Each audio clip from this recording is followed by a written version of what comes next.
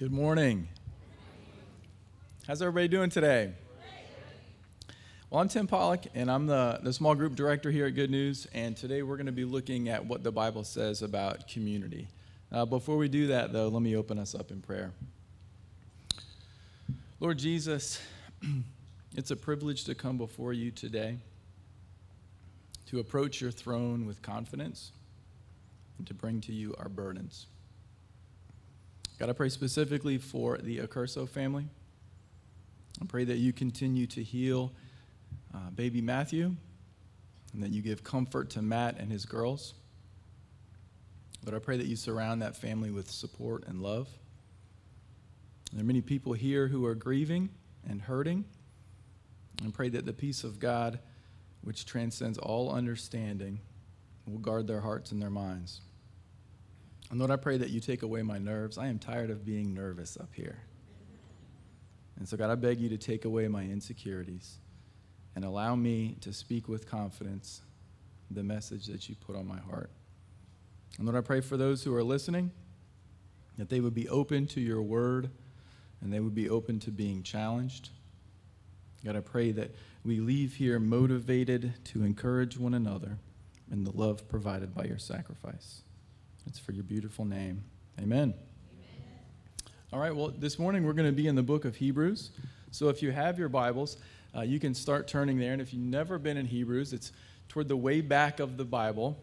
So you go to the New Testament and you just keep turning right past all of Paul's writings, and then you land in Hebrews. And we're going to be in chapter 10, verses 19 through 25. And if you don't have a Bible, the passage will be on the screen. And as you turn there, I want to give a brief overview of what the book of Hebrews is about. The purpose of this letter was to encourage Jewish believers to exalt Jesus and remind readers that Christ is the fulfillment of the law and God's promises from the Old Testament. And to do that, the anonymous writer, who was closely associated with Timothy and Paul, presents a simple yet beautiful theme. Christ is superior in his person and in his work. With that, let's jump in. Therefore, brethren, since we have confidence to enter the holy place by the blood of Jesus, by a new and living way in which he inaugurated for us through the veil, that is his flesh, and since we have a great priest over the house of God, let us draw near with a sincere heart and full assurance of faith, having our hearts sprinkled clean from an evil conscience and our bodies washed with pure water. Let us hold fast the confession of our hope without wavering, for he who promised is faithful.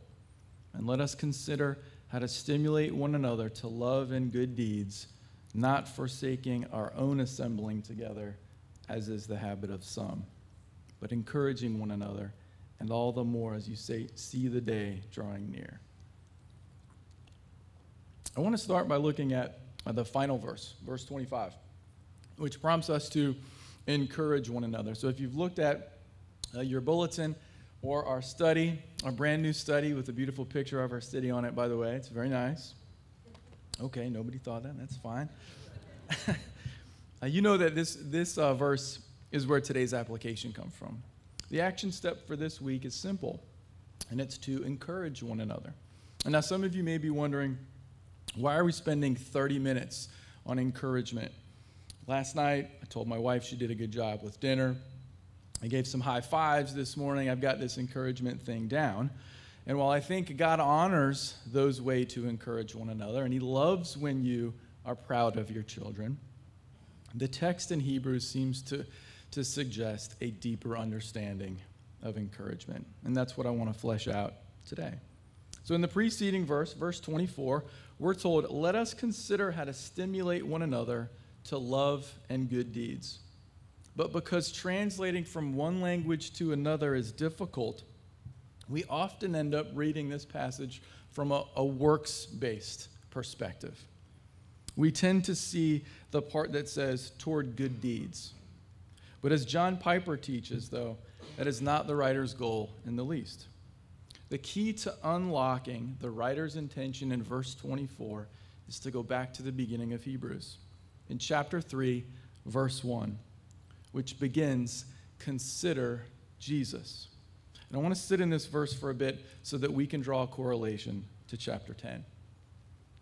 In chapter 3, after instructing us to consider Jesus, the author then spends 7 chapters describing the superior nature of Christ. He walks us through Jesus' position as the great high priest, to the certainty of God's promises, to Christ's perfect sacrifice. The writer's use of "consider," then, suggests a thorough consideration, and not in the casual way we might say, "I'll consider getting the spicy chicken sandwich." The text "consider" means to study or to fix your thoughts on.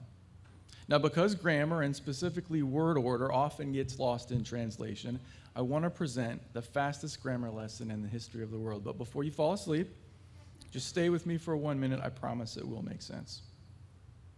The direct object in chapter 3, verse 1 is crucial. So what's a direct object, you ask? And all the classical conversations people said amen. Let's review. A direct object is a noun or noun phrase that receives the action of the verb. And in this beautiful example, I like Kim. I can help you with love letters, by the way. The subject is I, the verb is like, and so Kim, the noun, is the direct object, and the object of all my love and affection, by the way. That'll go over better in the 10:30, hopefully. Or maybe I'll just erase it. So that means, as you can see on the screen, the direct object of Hebrews 3:1 is Jesus. So why is this so important? Well, it allows us to see a fuller picture of our passage. And as you can also see, the direct object of verse 24 is one another.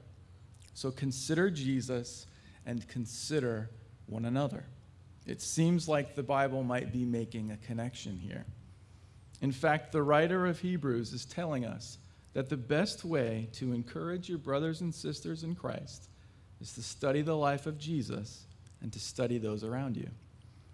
And so we study Jesus to feel the weight of his holiness against our sinfulness.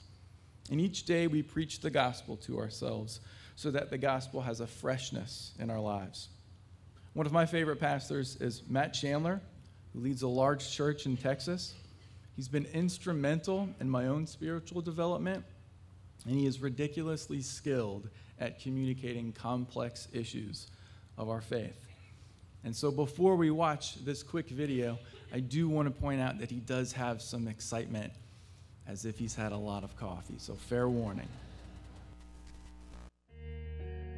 The gospel is that there is this infinite, almighty, all-knowing, all-powerful creator God that created all things for his glory. And you and I have belittled that, belittled his name, belittled his glory. Every one of us have at one time or another, or actually currently, believe that our way is better than God's. We fail to acknowledge, give him glory for the gifts he's given us. We question his rule and his authority, while at the same time doing that with the brain he gave us and holds together, and the lungs and the air that he gave us to breathe with. This is the great blasphemy of the universe. So we've all belittled God, and God, being just, right, and holy, is not going to allow the belittlement of his name. God then, not being able to spare wrath, sends Christ in the flesh and crushes him. And in so doing, pours out his wrath against the children of God onto the Son, killing him. Then God raises him from the dead, and that same power that raised Christ from the dead is now at work in those who would believe. This is the gospel. That you and I have right standing before God, not by our efforts, not by our works, not by our skill, not by whether or not we cuss or don't cuss, drink or don't drink, watch this, don't watch this, do this, don't do that. Justified before God by the cross of Christ alone. Your lust, you're not going to be able to fix it. Your bitterness, you're not going to be able to fix it. Your rage, anger, those deviances that have been following you around, you don't possess the power of life and death. You can't resurrect anything.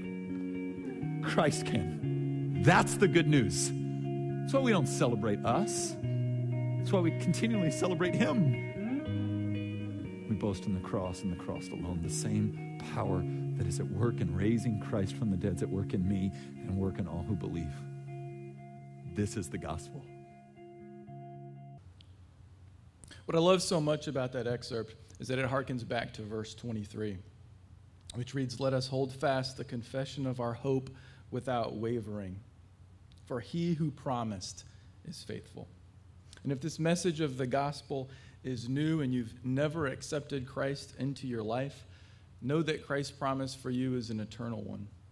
To accept Christ, we admit to Jesus that we have sinned and we fall short of his glory. We believe that he died on the cross and rose for us, and we commit to following him. You can put your faith in Jesus today, and if you choose to do so, please let us know. You can mark it on your Connect card, or you can just see someone around you. We would be happy to come alongside you to celebrate. But for those who are professing Christians, it's important that we encourage each other with God's promises. Romans 15:14 says, "I myself am convinced, my brothers and sisters, that you yourselves are full of goodness, filled with knowledge and competent to instruct one another." And as a body, we guide and we spur one another on. And we've tried to give you resources that will help you in that regard. I have a handful of items up here that I just want to walk you through ever so briefly. We've got, these little business card size invitations. Obviously, Shannon talked about VBS. And basically, guys, this is an invitation for us to bring people into our church. And then the invitations from there kind of go to the next level. And so if someone is exploring their faith, we have Do You Know booklets. There's also summaries of the book Heaven by Randy Alcorn out in the resources station. And then if somebody is connected to the church and they want to take the next step of small group, there's 35 cards that you can invite people to your small group and share Christ with them. And then finally, we have the study. While you can use the study to invite people, this is mainly the tool for us to use in small group. And so the study allows our entire church body to be in the same scripture throughout the week.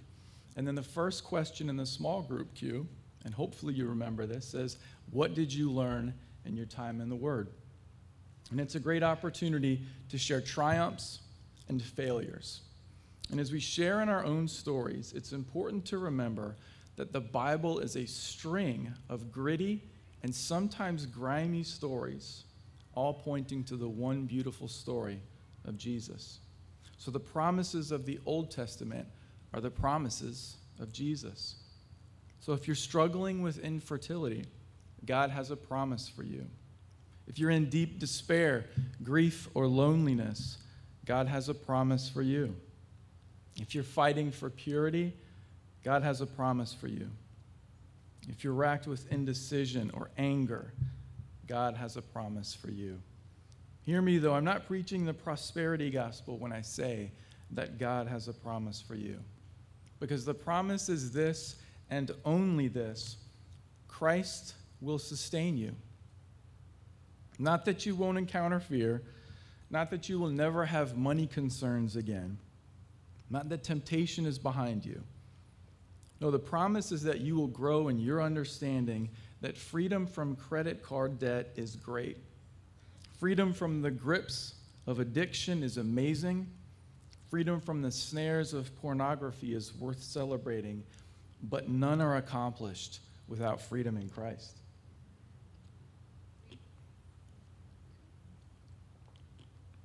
Freedom in Christ frees us from proving ourselves to others. We offer our burdens and our forgiveness to Christ, who generously takes them, allowing us to rid ourselves of our sin and instead clothe ourselves with righteousness. That being said, being in Christ does not numb us to pain. I know the Holy Spirit is working in my life, but that doesn't make me miss my nephew Noah any less. I know that God is in control, but I still worry about my oldest brother and his family's salvation. I know that Christ is enough, yet every day I take medicine to combat my general panic disorder. I know the Bible is the source of all wisdom, yet still I see a counselor to help discern what is making my heart so troubled. Jesus is not a genie, and the Bible is not a fairy tale. Abraham did not see his promise fulfilled on earth. Elijah lost all hope and asked to be spared. Job suffered in unimaginable ways. Peter's denial of Christ reduced him to bitter weeping. Yet our God is the restorer of all things. As I said at the outset, Christ is superior in his work, and he will sustain you. We remind one another of God's promises, and then as it says in 1 Thessalonians 2:8, which we probably all read last week, right? Because we loved you so much, we were delighted to share with you not only the gospel of God, but our lives as well. That means as Christ followers, we gather together. We meet. We put community on our calendars. If we go back to verse 25, it warns us not to forsake meeting together. And then says, as is the habit of some. Well, if you're like me, isolation can be tempting, and it can also be habit forming. As someone who has been around a lot of small groups, I get nervous when someone says that they need a break from small group, because that break can often feel very good, so good that it can become a habit, which can then grow into a routine. But hear me on this. The last thing I want to do is give you a guilt trip about not being in small group, because I understand it. I'm an introvert, and if it were up to me, I'd spend a lot of time by myself. But I also have this weird tension-filled battle in my own heart, because I desperately want to feel loved and to have friendship. And I suspect you have that too. So rather than a guilt trip, here an invitation into encouragement, an invitation to caregiving and care receiving, an invitation to being shepherded by Jesus so that you can then shepherd others. So we study Jesus, we press into the Word, we meet regularly, and in those times of meeting, we encourage one another. And we remember the goal of our encouragement, to stimulate one another to love and good deeds. So just how do we encourage one another? Let's unpack 3 ways. We listen, we serve, and we pray. Now, studying someone does not mean watching your neighbors through the blinds with binoculars. That's creepy and weird and likely illegal.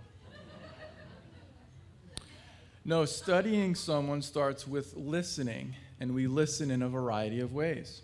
So we listen for love languages.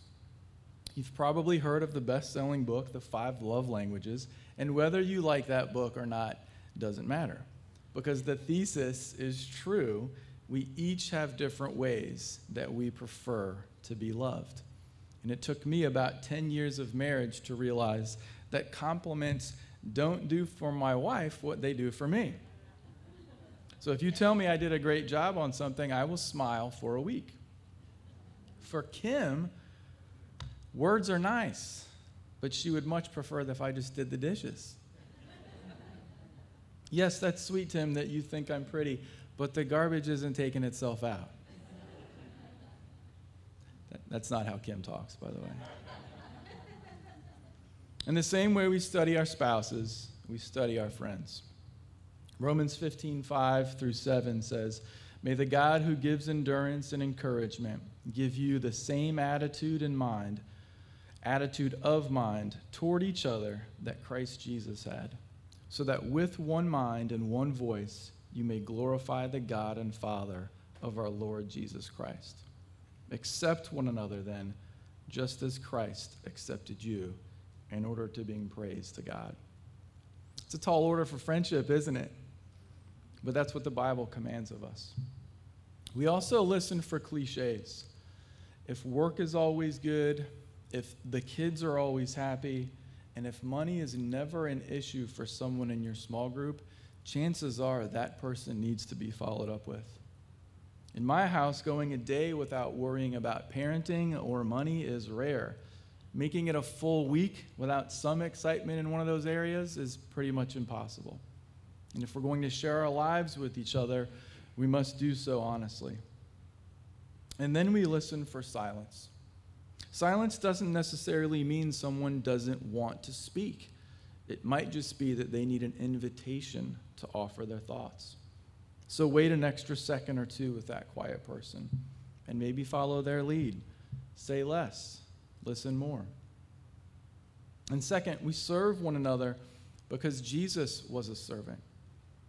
Jesus went out of his way to reach people who were scorned in the community. And he spent time investing in these so-called outsiders. And Jesus was a host.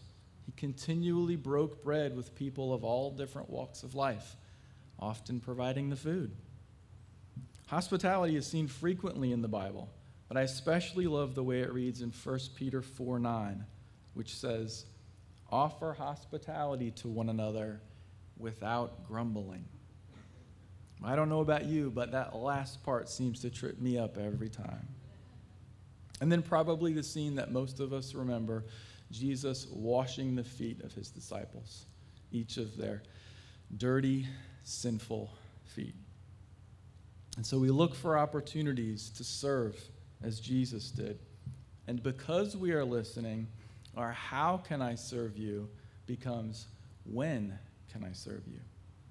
And remember, too, that part of your biblical community is your family. Yes, those little weird people in your home. Study them. Don't forget them. Pray for them as well. And then third is prayer. And prayer is the obvious answer to so many things, but how often do we forget to do this? Sorry, I've got dry mouth. They say not to say those things when you're speaking, but I can't help myself. Thanks for the pity laugh. In the context of Hebrews, under the arrangement of the Old Covenant and its priesthood, the Holy of Holies, situated in the back of the tabernacle, was the most sacred place on earth.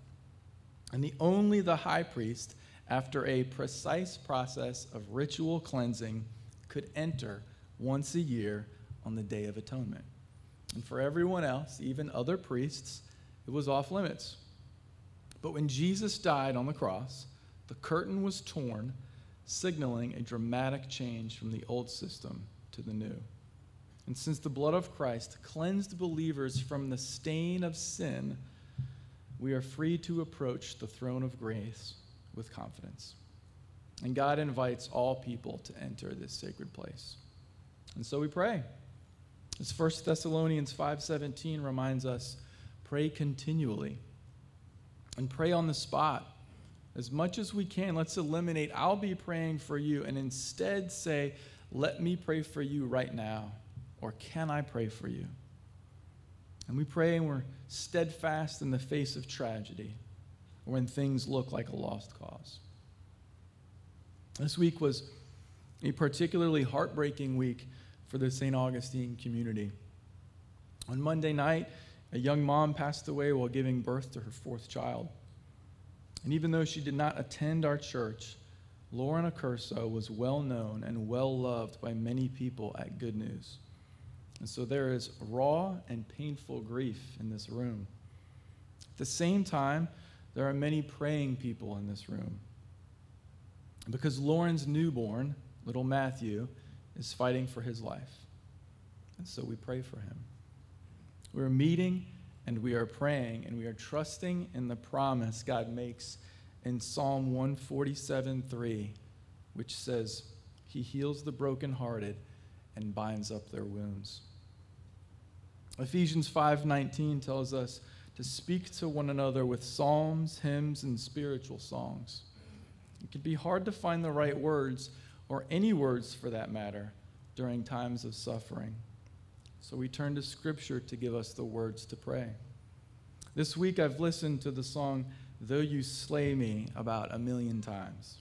Not because it's catchy or because the guy's voice is good, although both of those are true,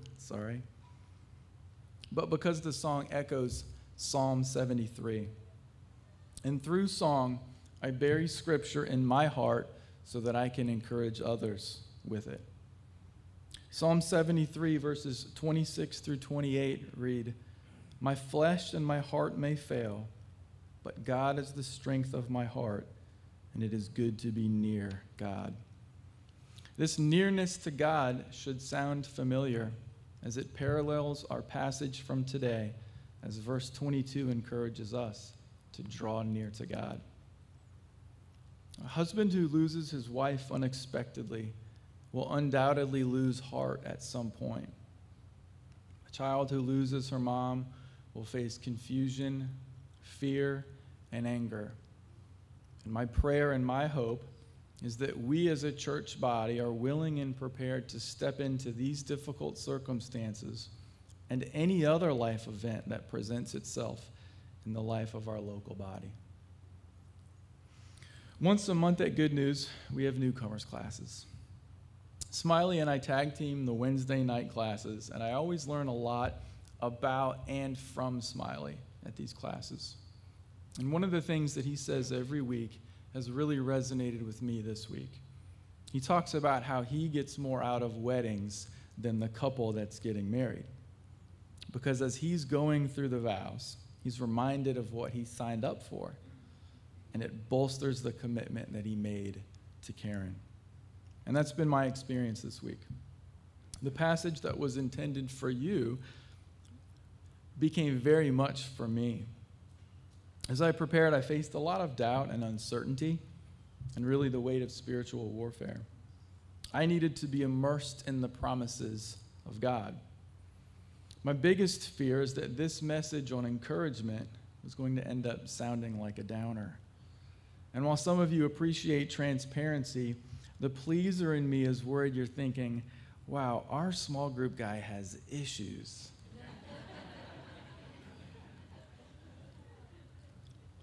And yes, I do.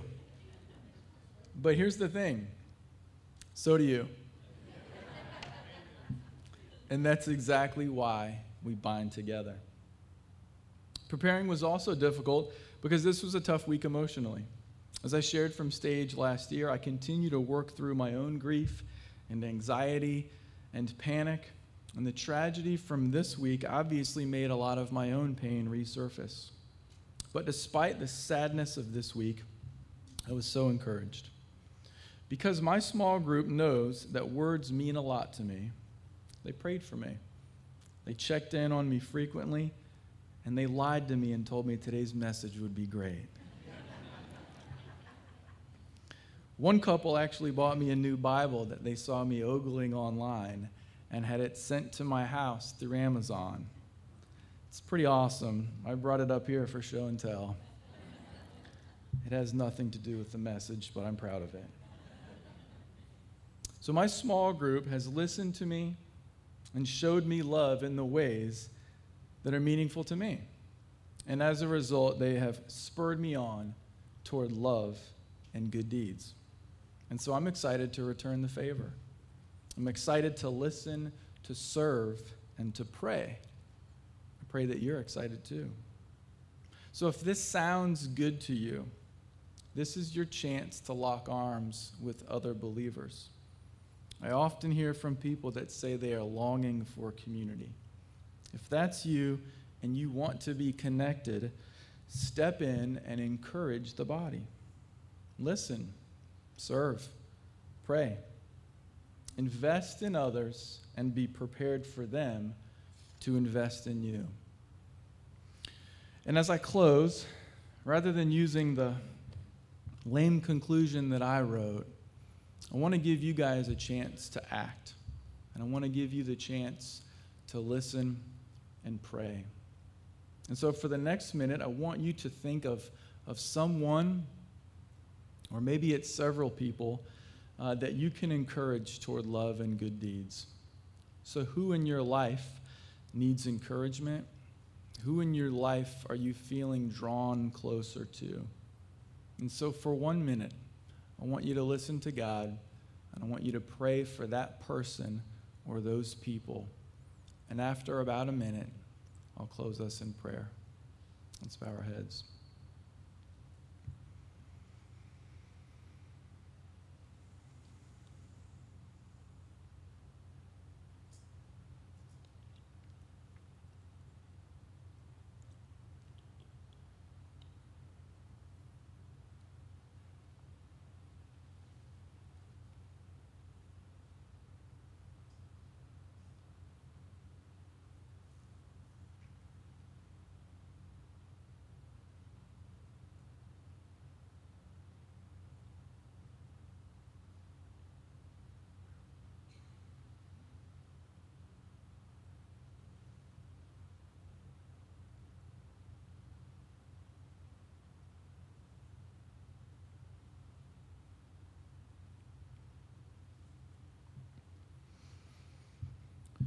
God, thank you for gathering this group of people here today.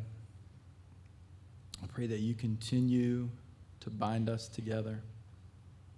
I pray that we lean in toward one another, that we stay rooted in the Word, that we listen, that we serve, and that we pray, and that we look back